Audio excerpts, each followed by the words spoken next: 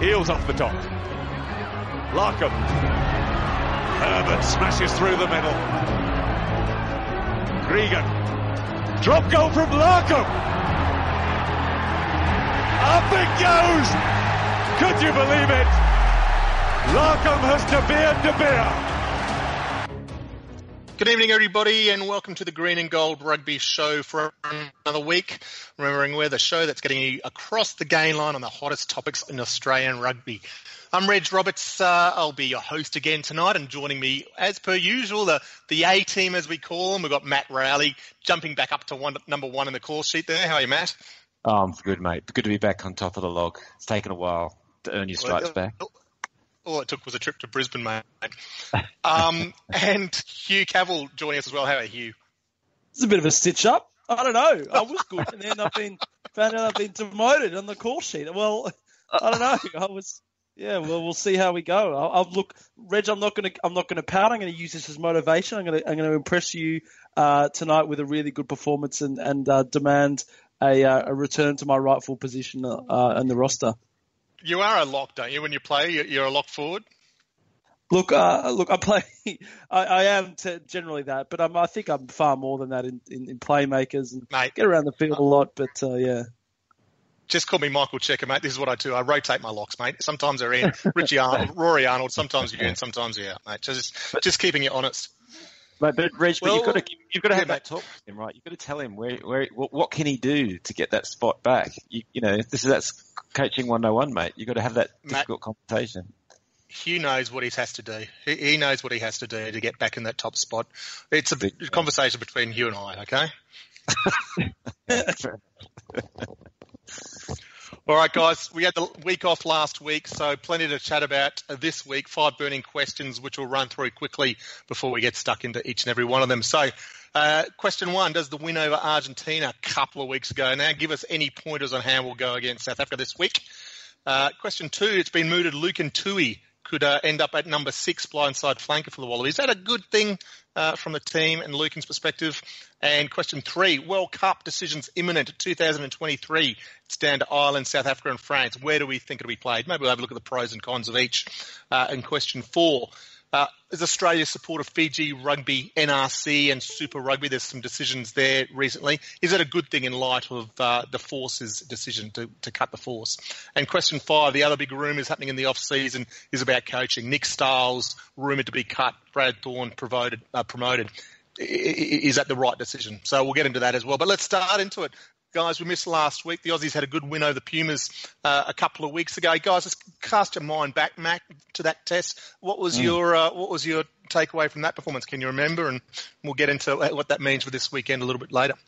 Yeah, look, I've had to cast my mind back, and I usually struggle on the Sunday night after the match, let alone a couple of weeks, a week or so later. No, look, so I had a look at some highlights, and look, there was a lot to be happy about in the highlights, right? So, when you cut it all together, there was some pretty nice handling, some pretty nice skills on display. You kind of wonder if some of those skills that Mick the Kick's been working on are slowly starting to kind of pop out, especially amongst, the forwards. Definitely know their way around the paddock as far as where they fit in from an attack perspective. And, their handling, I mean, my God, everyone was going crazy over what Beauden Barrett did with that kind of flick pass behind him to whoever, was it the winger who scored a try for the All Blacks? Milner Scudder.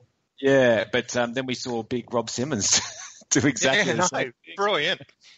So look, I mean, I think there's a lot of skill on display there.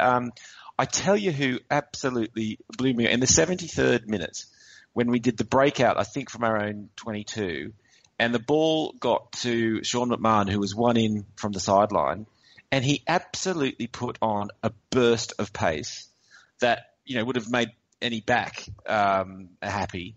It was kind of like he went into fast motion, found another gear of pace that I never had as a back row forward, was seagulling out wide. He was unbelievable. And that's in the 73rd minute after he put in a mountain of tackles, runs, all the tight stuff as well. I mean, that kid is absolutely unbelievable. And you look at it at some stages in that half, he is absolutely shattered. He has run himself into the ground, has to sort of drag himself off at, when it's set piece, a little bit of a break, drag himself back to his feet. So to put on that sort of impact is huge. Yeah, he was monumental, wasn't he? Yeah, but the thing you have to remind yourself, though, is, God, it was a struggle in the first half again. And I think we went in down, didn't we? Didn't we go down? I think we went in 3 points down. It was by no means was it kind of like a walk in the park. It was definitely, as they say, a game of two halves. We seemed to come out in the second half and just turn it on suddenly. So, it's classic, current Wallabies at the moment. Seems to be sort of up and down. But look, I thought there was a lot to take away, and it was a pretty good scoreline by the end. Yeah, and the interesting thing from that, Hugh, and you'll have your own comments, but one of the takeaways, at least one of the things the coaching team pushed, and we will never know, we were never in the change room, but it was the way the players reacted themselves at halftime. That's something Czech talked about, is that by the time he got down there from the coach's box, the players were already sort of getting up themselves about what they needed to fix for that second half, because it was a pretty disappointing, really flat first half by the Aussies, and the change in, I guess, intensity was the most obvious. It was, and it was a pretty good game, I thought. Reg, and it was nice to see us chalk up a good win. I think it's probably, or easily, the best win we've had this season, and could be the best. That half was certainly the best half of footy we've put together. And the thing about looking at our rugby championship season so far is when we attack, we can score points quite easily. And we've scored some really sexy tries, and especially in that Argentina game where each one of our tries was really nicely constructed and involved a lot of players and a lot of build-up and a lot of pretty precise execution. So that was really good to see. I think the two guys that I would call out as really underrated in that performance and just haven't got all of the praise that they've deserved as has been, on one hand, Scotty Sio, and the other one, more importantly, Sekope Kepu, who, I was actually having this thought the other day, Reg, and this discussion with my father, is he the best prop that we've had this century? Sekope Kepu? He might be getting there, because that was one of the best front row performances I've seen from a Wallaby in a long time. And, he held up the scrum, and in the end, the scrum was dominant over Argentina, who are no mugs in that area. He carried the ball well. He scored a really nice try. Look, he's in the, really good form at the moment. And for a bloke who's not particularly young, he looks like he's got another 5 years left in him. So let's hope he can keep it going. But, look, that's sort of my thoughts on the game a week and a half on. But that's a big statement. Yeah. It's interesting. So when you're saying best prop of the century, you're meaning this last 17 years? Yeah. Yes. Okay. Good. I think that's a pretty sound comment for that. There's obviously a few early on. Benny Darwin might have had something to say if his career didn't end so tragically. But I think that's a pretty good call. It's interesting, Kepu. I saw someone else. I don't know, was it Paul Cully or some journo rave about his game? I was disappointed, but I'd have to watch it again. Clearly I wasn't watching close enough, but I'd recall him a couple of mistakes early on, and maybe it was just that first half. But happy to play dumb on that one, and just oversight it. But I agree, Scotty Sio was much improved as well. So yeah, good intensity that second half. Too long ago for me. A big step up to going across to Bloemfontein, though, isn't it, Matt? In terms of what we turn around then, I guess. But if you can take something out of it, is that second half. You mentioned the skills, but maybe if it's also our fitness and intensities coming on. Czech has come out and said that they worked the players really hard in the June break, which is why perhaps some of those performances weren't the best and they looked a little flat and so on. And maybe that's coming to fruition. We scored a lot of points against the All Blacks. We copped a lot of points as well. But yeah, maybe that is a sign. And I guess that fitness is going to be a particular thing up in Bloemfontein. Yeah, well, definitely. I mean, the answer to your question though is, which was, does the win of Argentina give us any pointers on how we'll go with South Africa? Not this Wallabies team, it doesn't. No. I mean, the first half didn't give you, in the same game, didn't give you a key to the second half. Yeah. So, God, it's impossible to know, isn't it, how they're going to turn up. Just casting our minds back to that last South African match we had, where they absolutely dominated us at the breakdown. This match seemed to be one of those ones where neither side, neither ourselves nor the Argentinians really seemed to try and dominate in that area. It was very, very fast-paced. The ball got cleared away very, very quickly, so really hard to know. Whereas the Saffers, as we know, really laid a trap on us last time. I thought we got a little bit manhandled in that game, and I don't know, there wasn't a lot in this match to tell us that had been fixed. Set piece went all right though, and the Argies are no slouches there, so maybe there's a bit of hope. To your point, we know that the Checker game plan with these Wallabies completely depends on, seems to be a mixture of fitness and mental attitude. And they definitely showed that in the second half. Can they do that away from home at altitude? You'd probably bet against it, wouldn't you? Yeah. I mean, that's the thing. I mean, we had hopes after that New Zealand performance, though we lost. We hoped they'd sort of used it as a stepping stone, and they didn't against South Africa in Perth there. So let's not get ahead of ourselves with a good half against Argentina, a team that haven't particularly struggled against, the occasional loss, but it's not the turning point just yet. We need to back before we can start getting a little bit more confident with things there. Hugh, how do you see this week playing out? Well, look, I don't know. I think it'll be a pretty close game. I mean, I think it might follow a pretty similar script to this corresponding game last year where, it was pretty close for 60 minutes and South Africa pulled away, scored a late try, kicked a couple of late penalty goals, and I think won by about 10 points. But I think, Reg, my other contention looking at the games in the Rugby Championship so far, given the talk in the mid-year internationals were all about fitness from Michael Checker, given our efforts in the second half and back ends of these games, is it the case that that's a problem that we might have solved, which lends itself well to playing on the high veld? I don't know, but it certainly is that we seem to be coming good in the back end of matches, a lot better than we were during the middle of the year. So look, that's something to take away. I'm not sure if that means anything, but look, this South African team, I don't know. I've been wavering on them, Reg, because I as one that I'm not particularly happy to dob myself in, but I think I said after the 22-all draw that we had with them that the South African team was actually pretty decent, and the game against the All Blacks would bear that out. Well, I don't know for you. I can still remember the game against the All Blacks, and it certainly did not bear that out. So I don't know what to think about them. I think I'm happy to chalk that up to a one-off bad game. But if that is the case, that they're still missing key players and they're a bit they feel like they're they've had the wind taken out of their sails by the All Blacks, then they could be ripe for the picking. But on the other hand, it could be that they'll come out fired up and motivated and willing to right the wrongs of that All Blacks game. So I don't know, it could go both ways.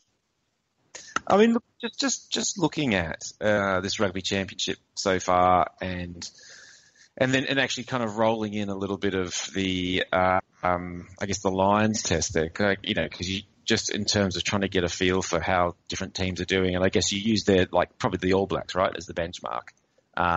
They tend to be pretty consistent, consistently hard to score against and to keep out. But I mean, look, as much as we love giving the Wallabies a hard time, I mean, they really did figure out how to put some points on the All Blacks. And then we've just gone and done that against Argentina there. We had that horrific blip against South Africa when really we should have done so much better there than we did. But, trying to take out some of that inconsistency, which is impossible with this team. But otherwise, I mean, you've got, that amazing second half against New Zealand in Sydney, that amazing game down, on the South Island when, we just got pipped. And then this, Argentina game. I mean, there's a lot in there where you go, geez, I mean, Folau has scored 4 doubles in 4 matches now, which is pretty amazing. I mean, if there's anything that's going well, it's like, the attack really does work really, really well. I think we talked about some of those tries the guys scored against the All Blacks, really marching the whole length of the field. The forward pods are working really, really well. The skills when they get going, I think, Beale being back there has made a massive difference. There's a lot that's really starting to click there. But obviously it's keeping the tries out. But there aren't many teams, and this is why I kind of put the Lions into it. There aren't many teams in world rugby that can kind of put these sorts of points on teams like the All Blacks at the moment, but we seem to be able to. Yeah, I think you're right. I think, what was it, 5 tries in one test and 4 in the other way around. That's a rare feat for any team. The Lions couldn't do it against the All Blacks. So, yeah, there is some positives to take there, and obviously we looked good against Argentina. Interesting, you have to go back to, that famous test, was it 2010, the last we'd played? We won in Bloemfontein, is that right? That was the Kurtley Beale kick after the siren? Yeah, the Kurtley Beale, penalty.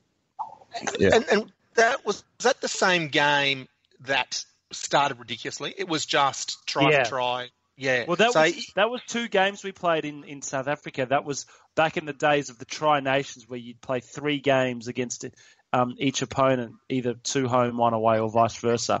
And the week before we played the Box and we got out to a 24-0 lead and got run down. But this one was, from memory,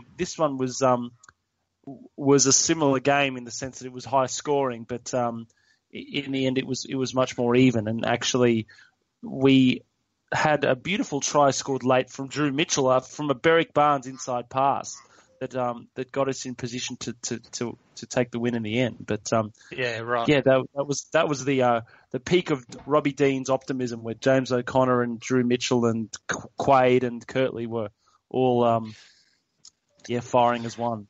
Yeah, he shut up shop after that as we headed into the World Cup. Remember that? Just absolutely dropped it. Yeah. So I had one more thing, guys, just as I was remembering. Yep. So we were talking about the breakdown and how the SAF has really competed with us. And I was just watching the highlights earlier. And how long has it been since you've seen somebody pinged at the breakdown for not supporting their own weight? That seems to have just suddenly vaporized. It was, every other breakdown, the defender got penalised, I don't know, like last season, the season before. If you scraped your hands along the ground as you went to get the ball, if you just look suspiciously too hunched over, the number of times Pocock could get done for it, right? And then it was even down to the finite of you looked like you were leaning on the player with your knees, sort of thing, a little bit too much, That just seems to be absolutely gone. And the number of defenders now who are getting, not releasing penalties that they're picking up for them, against the attacking team. It just seems to be increasing to me. Is it just me? Have you guys noticed this as well? But I find myself shouting at the TV. Mate, I haven't picked it up, mate. But I don't know. It doesn't mean it's not happening. Yeah. There's plenty of stuff happening in a rugby game that I don't pick up. So I've seen the Kopi Kepi's form.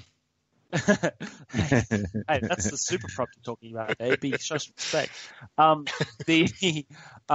I agree with you, man. I think that it's certainly been a less of a focus. The other one that gets me is the in from the side rule, where again a few years ago you used to be pinged 5 or 6 times a game for that. Now players fly in from the side of every ruck, it seems, and unless you really take the piss with it, you get away with it. Rugby's so strange like that sometimes. Do you remember that the few years where we got obsessed with not straight in the scrum, having the scrum feet straight? Now, where's that gone? We're back into feeding into the second row like we used to. Well, but it's the way that it changes from one season it's black, the next season it's white. It's not even like it kind of drifts. You know what I mean? It's not like, I get that there's so many things going on the field that, whatever, but it's just the way that they manage to, just shift interpretations around. It's quite bizarre. Maybe we don't look at it the right way. Maybe we look at it as too, kind of too altruistic, that the laws stand and therefore they should be reffed that way. And maybe the way that World Rugby or the refs look at it is, no, it's kind of more like, it's kind of like a graphic equalizer, and you kind of pull a few things up and a few things down to kind of keep the game going, I guess. I don't know. Yeah, no, it's a but that's a segue into the back row there.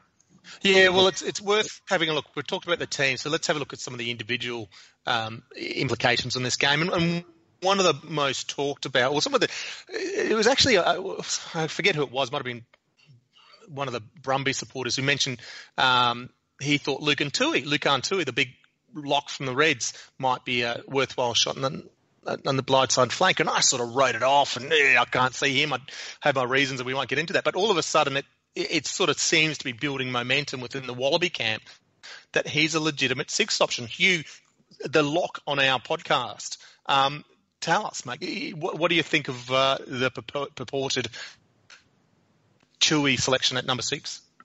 Well, look, it's not the worst idea in the world, Reg, and I think the reason why Ned Hannigan's got such a run and the facet of his play that's the most important is the line-out. Because when you're picking Michael Hooper and Sean McMahon as your other two back rowers, you really do need that line-out option as a 6. So, I mean, that brings a Lucan Tui right into calculation. And the idea of having a 6 that's more of a lock than a number 8, is something that becomes appealing. And I know Rob Simmons has played a bit of 6 in the past. I remember Ewan McKenzie picked him a few times there, and it wasn't too bad, actually. We've got, obviously Jack Dempsey is there as well, and there is another option that I have just blanked on. But there's a few players floating around. Adam Korchik was the one, but he's been left at home for the tour. But look, I think I'd be interested to see how Lucan Tui goes, and I think I'd be interested to see how Jack Dempsey goes. Both are worth a shot. And look, Ned Hannigan, there's been plenty of oxygen wasted on Ned Hannigan on our forums. I mean, look, I don't think he's the horrible sort of waste of space that some people make him out to be. I think he's been worth a shot, and he's gained some good experience, and certainly is a good player for the future. I think it's time to give someone else a go, though, and look at a Lucan Tui who might not have the mobility of a classic 6 like a Scott Fardy or a Kieran Reid or a Jerome Kano.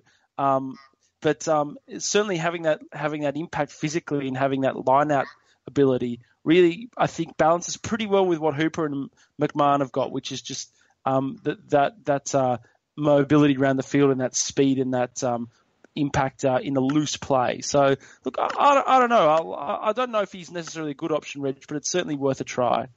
Yeah, so I'm intrigued by it. So Tui's had a great season for the Reds and has been an excellent NRC, and its standout is his line-bending runs. He's a powerful unit who builds momentum and can make a break, but also just bends the line. So he's that hard-running forward I think we've probably looked for a little while and sort of struggled to find.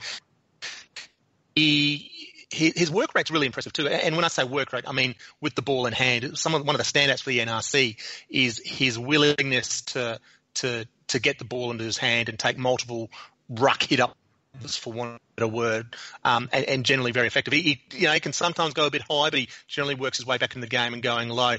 My concern is his work at the ruck, and it's actually John Stones, one of our contributors on the blog, sort of I wrote an article in our see Team of the Week when Lucan got selected a couple of weeks ago, and John had just had a weekend at the coaching camp, and they did some analysis of that game, and he actually pulled out the fact that while Tui had a huge number of carries for that game and really effective, he only hit 8 rucks all game. Now that's NRC, it's a little bit different. You compare that with his locking partner Kane Douglas, who hit 32. So it's a combination there. So that's a concern for me. But then I guess you ask the question, what's the game plan the Wallabies are going to play? Are they going to hit rucks, or are they just going to build that defensive? And so I'm against it, and you say it's worked in the past. Garrett Morgan's played there in the past and things like that. I'm really wary, but part of me is quite intrigued about it. The impact he could have at test level as anything. My other concern is a young guy, hasn't been playing the game for that long. In fact, I think it's only 3 or 4 years, probably 4 years. Let's just let him develop as a lock. Does chuck him on the blind side in a test match, setting him up to fail almost. Really the right thing for a young player? I don't know. Matt, what do you feel about this? So he's over there in Bloemfontein, isn't he? He's there. Squad? Yep. Wow. Yep. I mean, I thought it was quite interesting. I think Tom Decent wrote an article during the week looking at the different selection conundrums, and one of them was this one, and I think his inside story was basically Hannigan's he's a checker favourite and he's going to be there. And actually, Decent was picking Hannigan to go play 14 test matches this year. Right. So I don't know, I guess that's the word from the camp. I guess, Tui's probably there as cover. But look, for all the Hannigan haters out there, of which there's plenty, I mean, there's a little bit of ammunition again in the stats from that Argentina game. It's not like he's completely missing, but, for example, if you have a look at tackles, McMahon made 19, Hooper made 18, Hannigan made 10, but then, Adam Coleman managed to make 14 himself, and actually Kepu made 10, and as did CO. And then, and that's in defence, and then in attack, you look at sort of the run meters, McMahon complete beast mode, 84 from 17 runs, Hooper 36 from 11, and then Hannigan 8 from 5. And, again, like Kepu made 23 from 8. So, you'd have to say at the moment he's kind of, he's not hitting that work rate. And if you're saying that, potentially, Tui could be someone who could maybe add a bit there, especially from a defensive perspective, probably wouldn't hurt. But I don't know. It feels like it's definitely that position's a work in progress, isn't it? I think you're dead right, Hugh, though, that they've got to have somebody who can jump in the line out there. And I think that's why Mum survived for so many years, for the same reason why we've had these midget back rows. Is Tamani on tour? Was he the name you're thinking of? Because that's. I mean, he's something that has all the potential, but has never really produced. Probably rarely produced on Super Rugby level, from my perspective as well. Can you get him in on tour, Reg? Yeah. You don't think he is? Oh, his NRC form has been fairly patchy, I'd say. Indeed. Yeah. Anyway, but can you get him in the air? What else? He's not a jumping option, is he? Nah, he's not, mate. No, he's you chuck him up at 2 only because you've got Coleman and Arnold down the back drawing all the big defence down there. That's the only way he'd sort of win line-out ball, quick ball at 2. The guy I was thinking of, was Isaac Rodder. He was the one I was thinking about. Okay. So, but Tamani is on tour as well. So. Okay. Yep. A few options there. But, the guy who I think is versatile enough to play 6 as well, Sekope Kepu. I mean, he's a fantastic. You've got a burst of pace there, Hugh, definitely. Probably the best number 6 we've had this century. He's got that, mobility, certainly. Any other positional changes, do you think? Everything else seems pretty rock solid, thinking through. I don't know, Stephen Moore will still be on the outer, you'd suggest, with Tatafu starting? We're remarkably stable at the moment, Reg, aren't we? I mean, you've got to think that using the Ben Darwin coefficient that we'd have to be seeing some improved results, because we're seeing that backline looks pretty set. The forward pack, bar the merry-go-round of locks that we see every week, we're more or less in a pretty steady pattern. So, look, I can't see too many changes. I mean, and look, we've been lucky with injuries, which is always a factor. But good to see us getting some consistent, similar sides out on the park. Go on, Matt. I don't know. I don't know if I'd want to see more on the pitch. I reckon Ueleze's, grabbed his opportunity with both hands. Yep. The young guy. And by the way, I've got the squad in front of me because there's probably people shouting at their car radios at the moment, wondering how the bloody hell a bunch of guys come onto a rugby podcast and not know who's on the squad. So I can just do a quick run through if you want. Alatoa, Arnold, Coleman, Dempsey, Faulkner. Bloody hell. Hannigan. Yeah, Hannigan, Hooper, Kepu. It's been a while since I read one of these. Kepu, McMahon, Moore, Polota-Now, Robertson. Rodder is there. Rob Simmons, Scott CO, Tamani is there. Luke and Tui, as we've been talking about, and Ueleze in the forwards. And in the backs, Beale, Falau, Foley, Genia, Hodge, Karevi, Korobietti, Karadrani, Meeks, Parisi, Phipps, Powell, Rona, and Spate. It's interesting they're still taking Meeks and Parisi on these sorts of things. The uncapped guys who haven't been named in any squad yet, but I guess you do need that backup. It's a fair way away. Yeah. But yeah, what do you reckon? I mean, I don't know if I'd be going with Moore, and I guess then it's another crapshoot for second row to see who he comes up with. Well, Lacey took a pilfer in his first minute against Argentina, and I don't think Stephen Moore's done that for about 3 or 4 years. So, I think that showed you everything you need to see right there.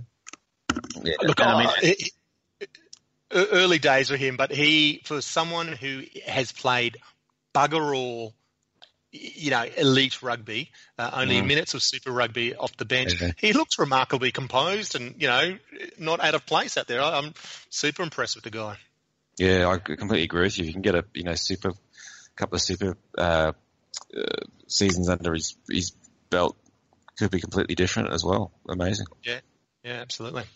Look, we won't bother going into tips and all that sort of stuff because we haven't seen either team. It's all a bit whatever. But anything else we want to wrap on this test? I think we'll wait and see and keep an eye on the website for all the news. Yeah, I mean, all I can say though is if the guys if they lose, I mean, it's a pretty rotten old rugby championship on the old stats, isn't it? I mean, one win. Oh, mate. Yeah, I mean, it's a big call, isn't it? I mean, we haven't won in South Africa, I think, since 2011. So if we're relying on this victory to give us a pass mark in the rugby championship, I think we'll mark us down for a D- already or something because it'll be a big ask. Oh, really? I mean, what? So if we win this, I think if we win this game, it means something, Reg. I do, but I'm saying. I think it's a huge achievement if we win this. That's what I'm saying. Matt's saying, if we don't win this, it's a dire Super Rugby. I think we're up against it to win this, meaning that if we do win, it's super special. We're just in such a holding pattern with the Rugby Championship. It's just the same every year that we go and we lose to the All Blacks. We go over there again. South Africa come here and we're still. We sort of are a bit banged up after the All Black game, so we eke out either a narrow win or a narrow loss. We beat Argentina at home, and then that's it for the we go over. So it doesn't feel like we sort of go through the motions a bit now. I don't know. It's and then we're off to overseas. And where we lose one match short of a Grand Slam. Yeah, exactly. Every time. Where we win our first two, we look great again, but no one's really watching, and then we inevitably slip up once or twice and come home with a B+ kind of effort, and then forget all about it this time next year when we lose to some shitty team year. Yeah, it's like no competition that we're in works for us. In any ways, Super Rugby absolutely shafting us. Rugby Championship. Letters like you name it. I mean, it doesn't help when you're playing awfully, but there you go. Well, and then not to get too far ahead of ourselves. A question 4 looks like a non-Australian team's even going to win the NRC. We can't even win our own championship. He's bright idea getting those guys in. Bloody hell. That's the thing we haven't. We'll get to there, but it is the National Rugby Championship. We'll have to take the trophy off them if they win. Question 3, guys.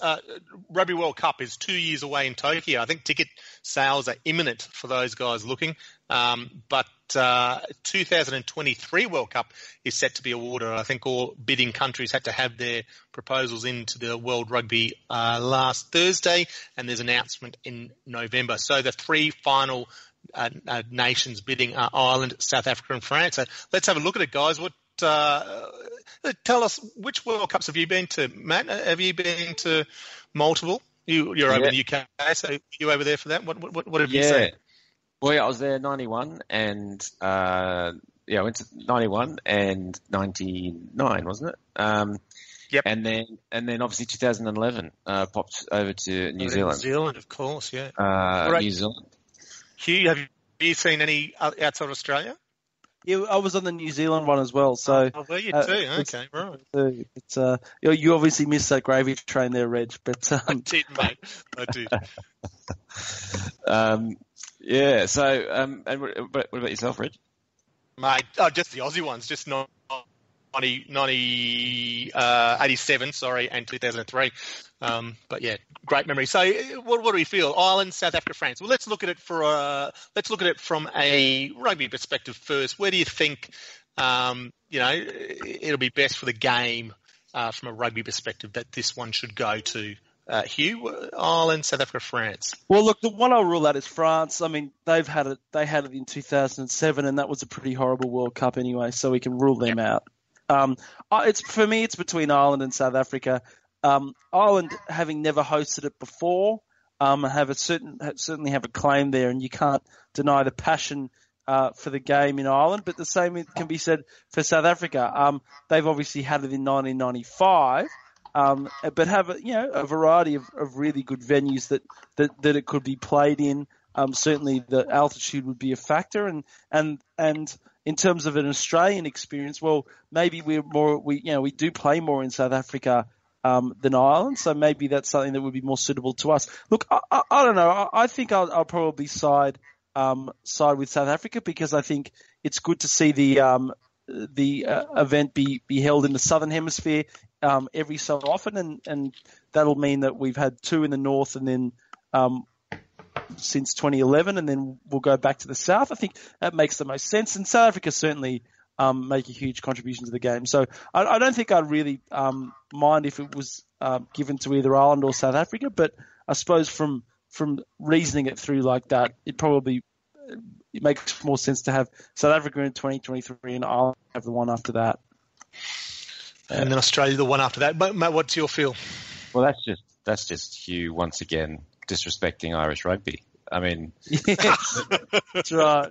The man has form for it, as I think all readers and of Green. Well, the thing about it being played in Ireland is it'll be nice to see the Irish people for the first time will get a chance to watch a World Cup semi-final. Normally they're well tuned out by that point. They're on other things. Well, look, Irish rugby's pretty damn strong at the moment. You got to say. I mean, obviously beating the All Blacks just last year.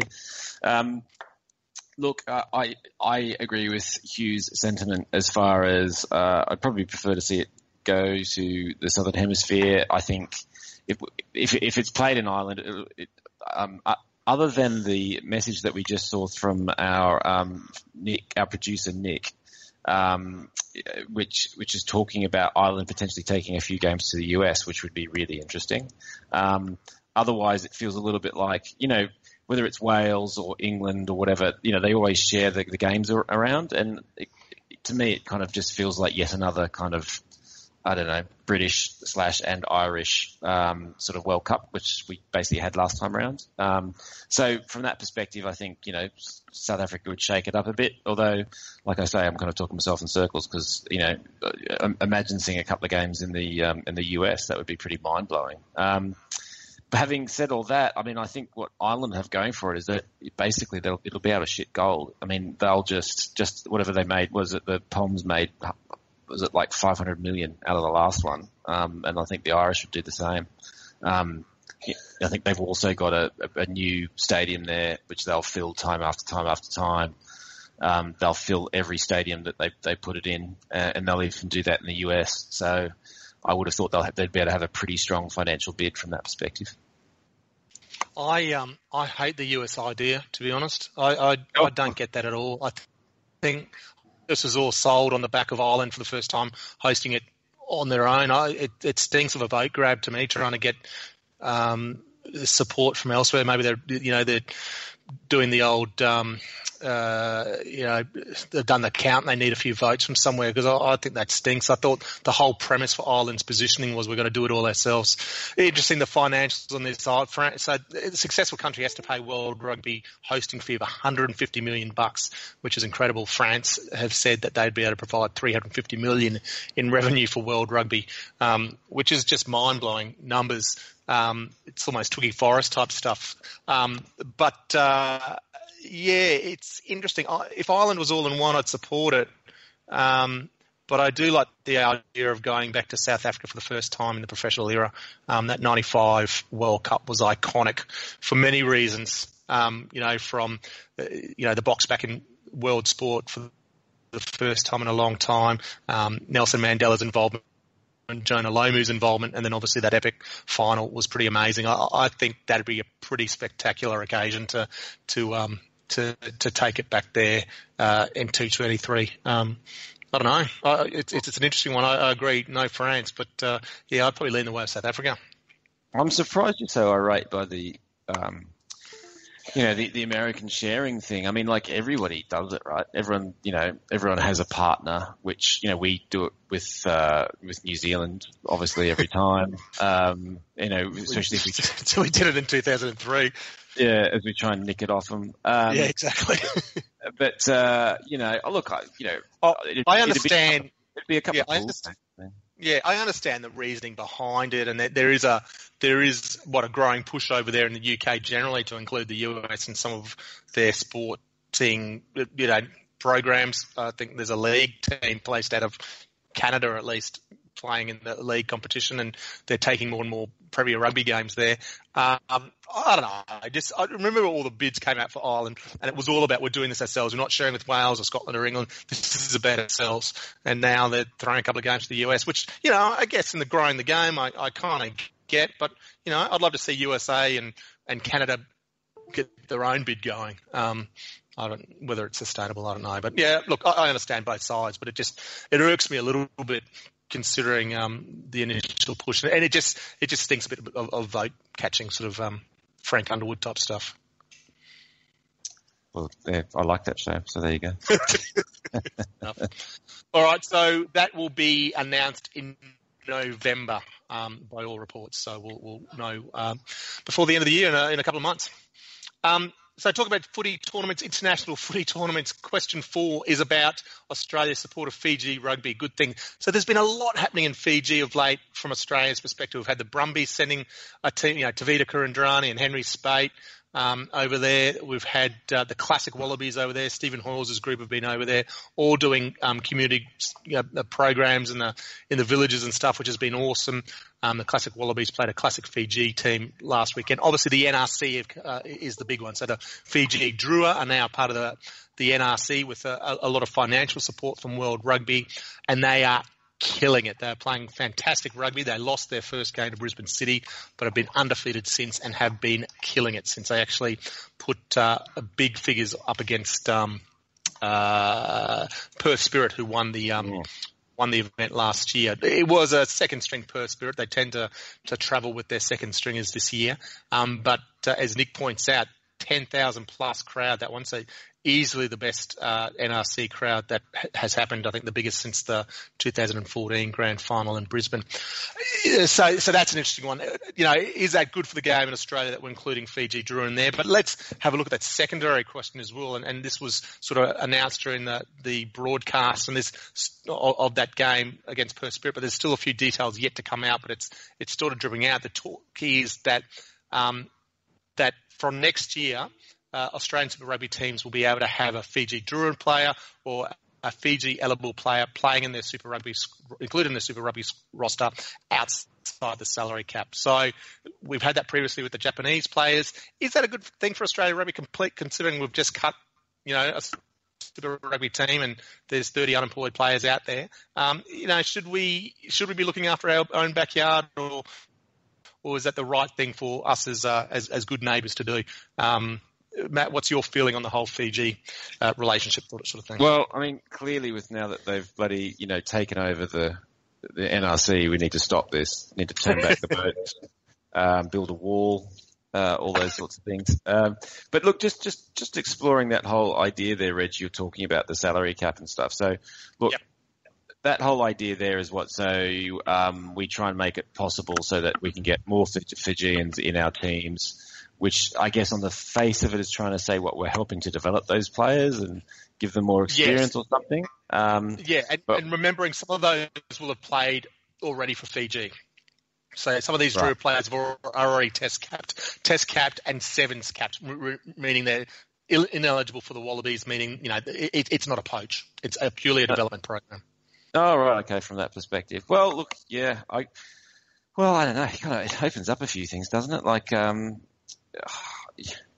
mean, especially now we're down to 4 teams, and then suddenly not going to be any spots for wingers anymore. As the sort of the World Cup proved, was it about 5 different nations had Fijian wingers. Yeah.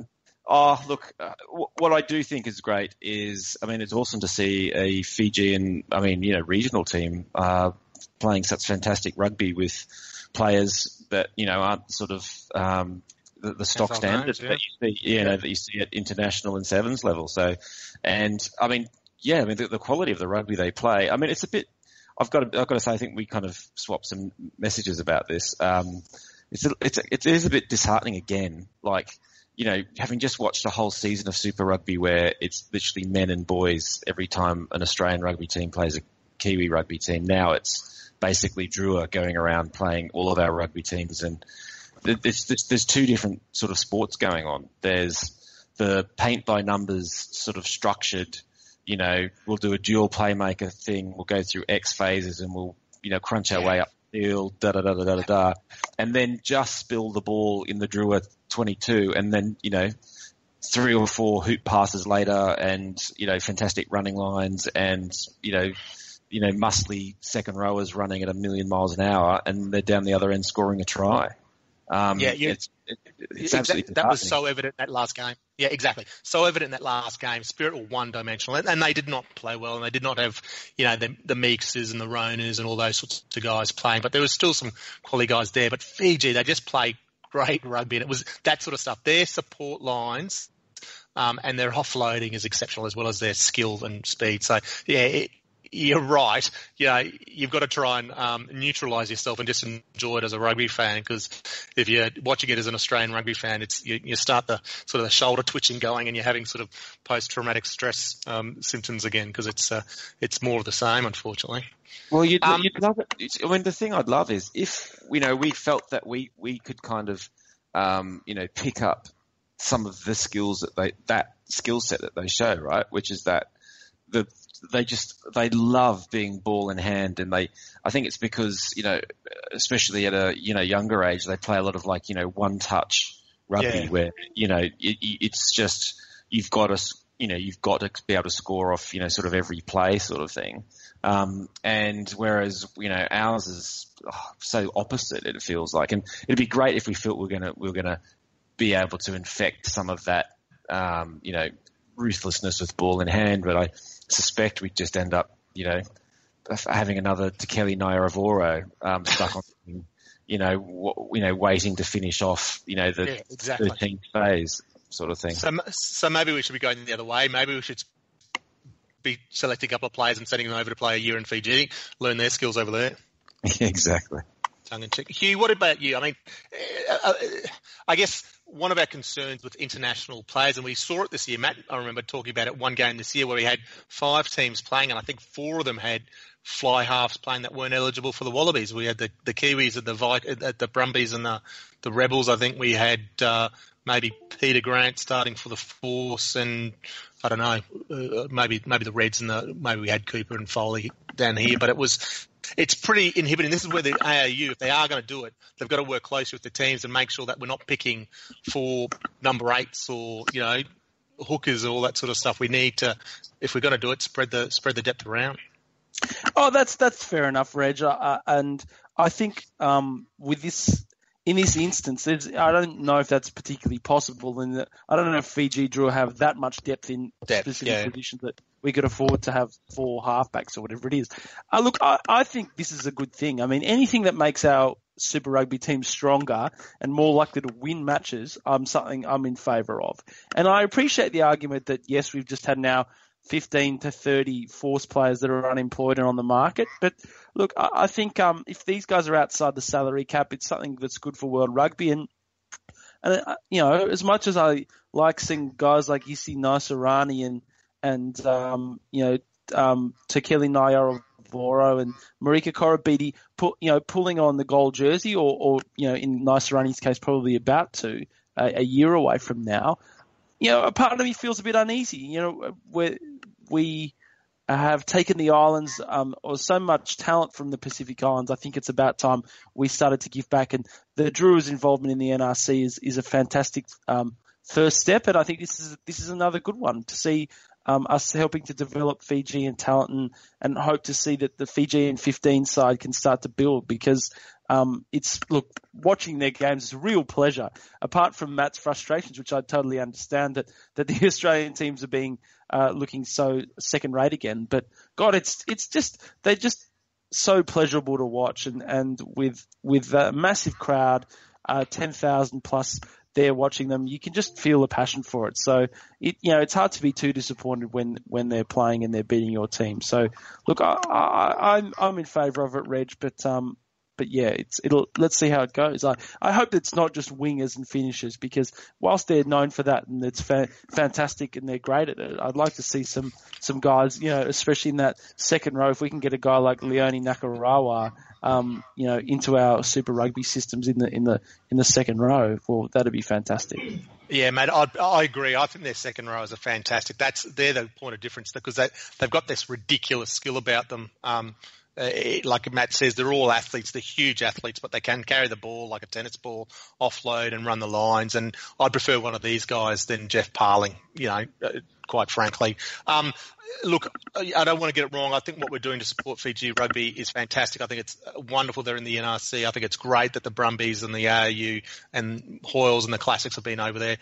I've mentioned this before in the podcast, but Australian rugby owes a huge debt to Fiji, and not because of all the players from there that have played for us, but back in the 50s and 60s when Australian rugby was on its arse, was almost bankrupt, and the Kiwis wouldn't play us and the Springboks wouldn't play us, the Fijians toured and brought massive crowds in and sort of reinvigorated the game in Australia. And we've never played them. We haven't played a test in Fiji since I think it was 1984, pre-Grand Slam, Alan Jones's first test as Wallaby coach. And I think that's long overdue, and maybe this NRC might be evidence, as it might be a chance for us to sort of start changing that momentum. So kudos to all involved there, and a watching brief on the impact on Super Rugby, but the NRC is fantastic.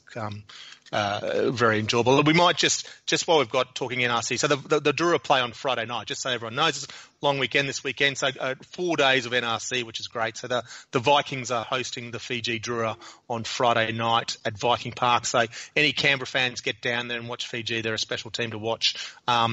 Then Bond Uni are hosting Melbourne Rising on Saturday afternoon at 3 p.m. And that's part of a massive weekend of rugby, including the Aon Uni Sevens, the Women's Sevens program, the National Sevens program culminates the final round this weekend. University of Queensland have been undefeated and have been superb, but the Bond Uni in particular have been probably their closest competitors, and that matchup is superb because you get Emily Cherry playing for the University, playing Charlotte Caslick, playing for Bond, and those two going at each other is just fantastic footy to watch. Back to the NRC, Sunday afternoon, Perth Spirit are hosting Brisbane City over in Perth.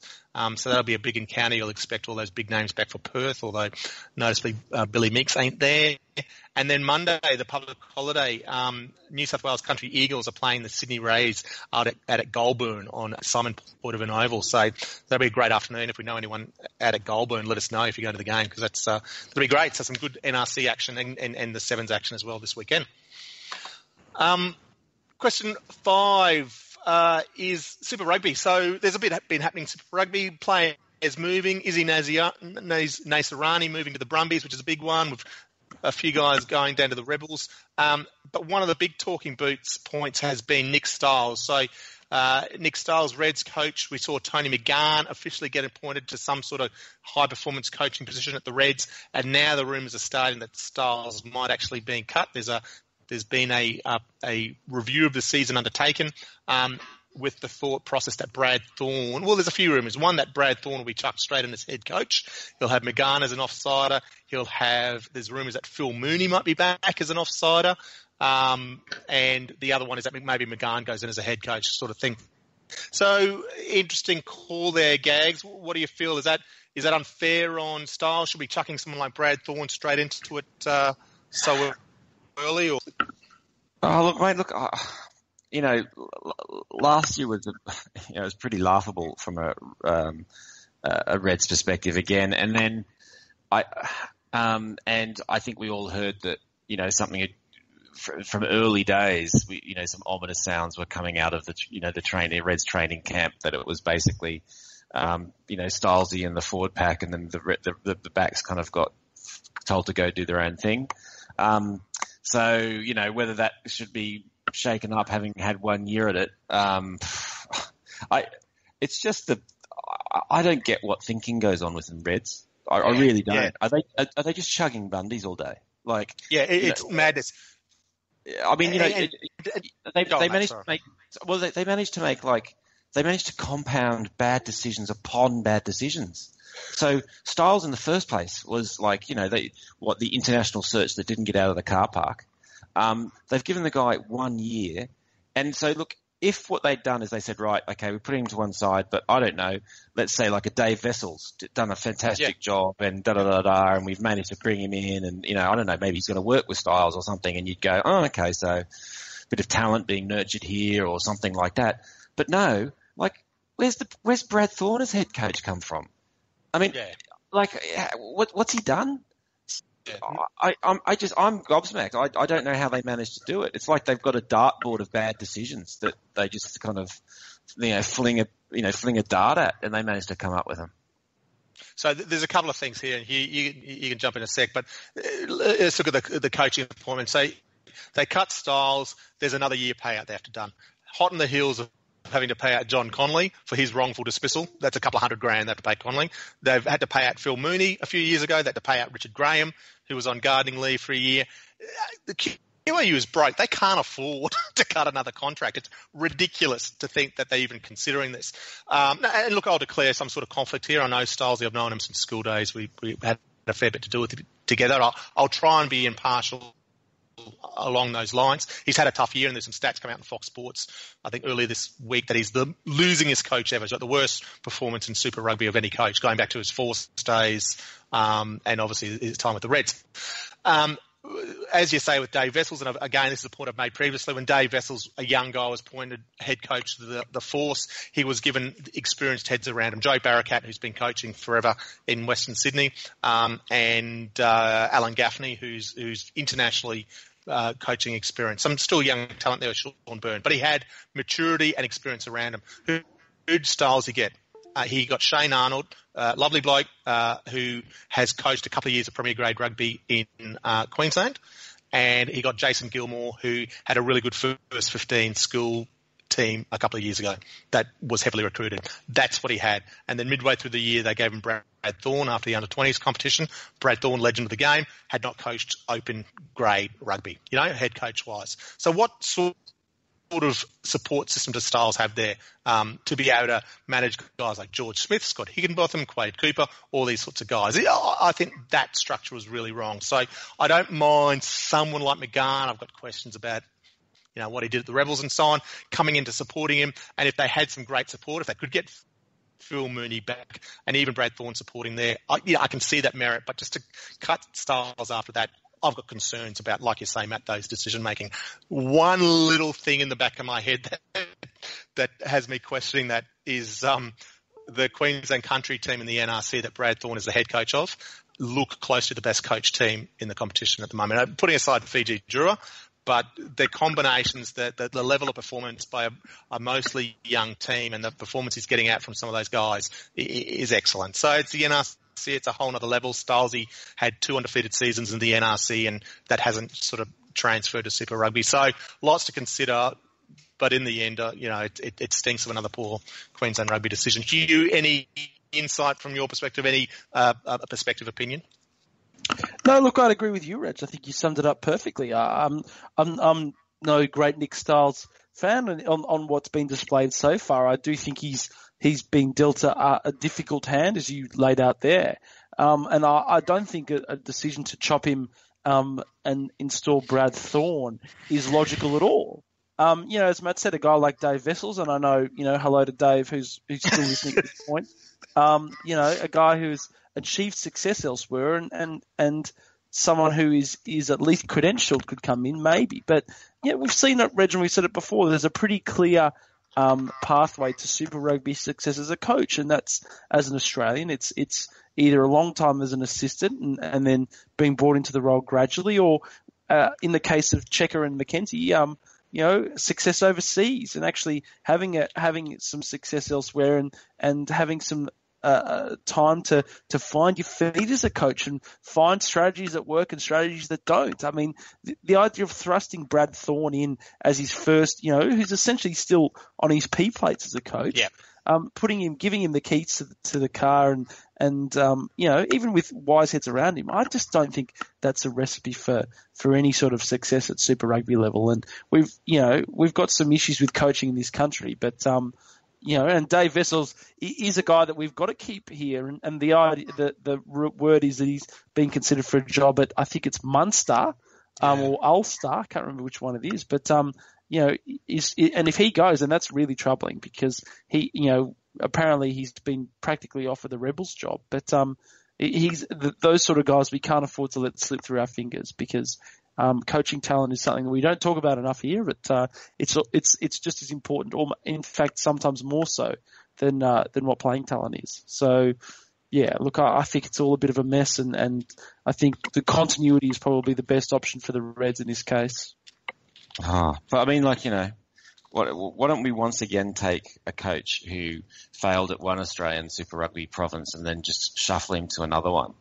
I mean, Tony began at the Rebels, pinging him up to the Reds. Surely that'll work out. I mean, what do we do with Foley?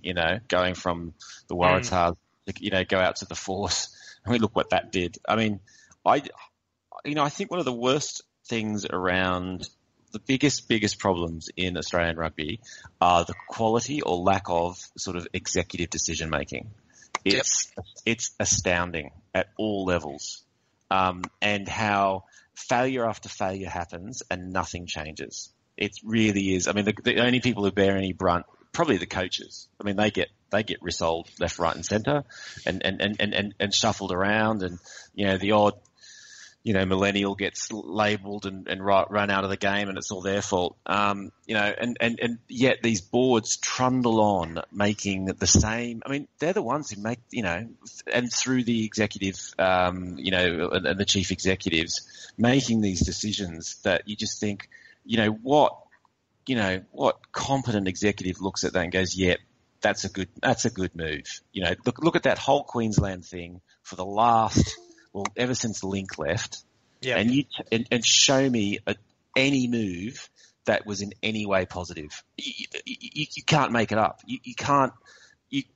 I don't know how you make more calamitous decisions than they did, and about the only thing that runs through most of them is but we chose a Queenslander. I mean, I can't get my head around it, and it's completely in line with then what we saw come out this week. What was the guy?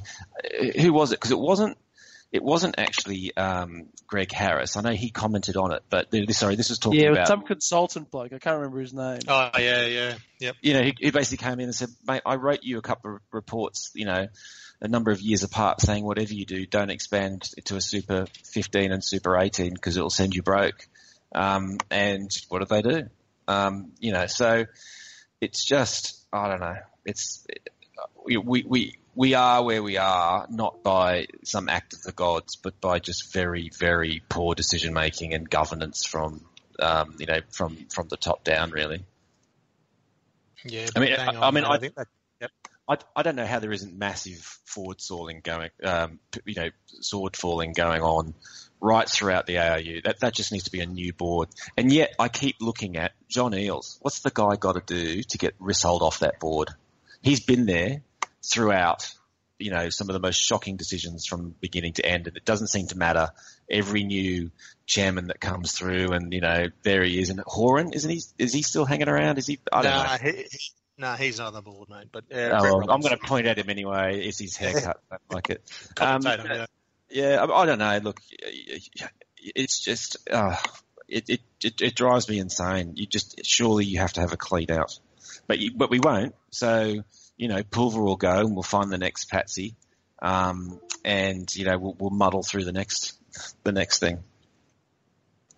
Yeah, I think you're right. You would have, even Cameron Klein. Let's not get into it again. Look, guys, I think that'll pretty much wrap us up. We've cracked the hour mark, I think. Any closing comments, Hugh? You're good. You're going to get up and watch the Wallabies, or do the replay thing, mate? Hugh? You're on mute, mate. Hugh's already gone to sleep, mate. He's piling up for a big game on the weekend. What about you, mate? Do you get up or? It must have been my rant. Look, I'm going to be getting up, but that's because I got to get on a 6 a.m. flight to holidays, mate. The yacht, you got to get the yacht out. Yeah, exactly. You've got to get the Gagger yacht fueled up. I think probably deserves. Yeah, that's good. Matt, Hugh, we're cutting you off, mate. You're strobing out, furious that you haven't scored an invite to the Lord Gagger's yacht holiday this weekend. So thanks for joining us, Hugh. Apologies for cutting you off early. Matt, thanks again for coming on board. That's all right. What about you? What are you going to be? What time? I don't know. I think it's about 2:00 kickoff, and remember daylight saving this weekend, but that'll start at half time, so it's going to be a 3-hour game. I'm very tempted to get up. It's a long weekend. We'll see how I go. Once I see the team named. All right. Hugh Cavill has found a deserving board member, Sakopi bloody Kepu. On that note, we shall finish. Nice work, Hugh. Get out there, enjoy the rugby this weekend. Plenty of NRC on. If you're on the Gold Coast, go to the Aon 7 stand at Bond University. And to all our listeners, thanks for joining us, and we'll catch you next week. Eels off the top. Larkham. Herbert smashes through the middle. Gregan. Drop goal from Larkham. Up it goes. Could you believe it? Larkham has De Beer.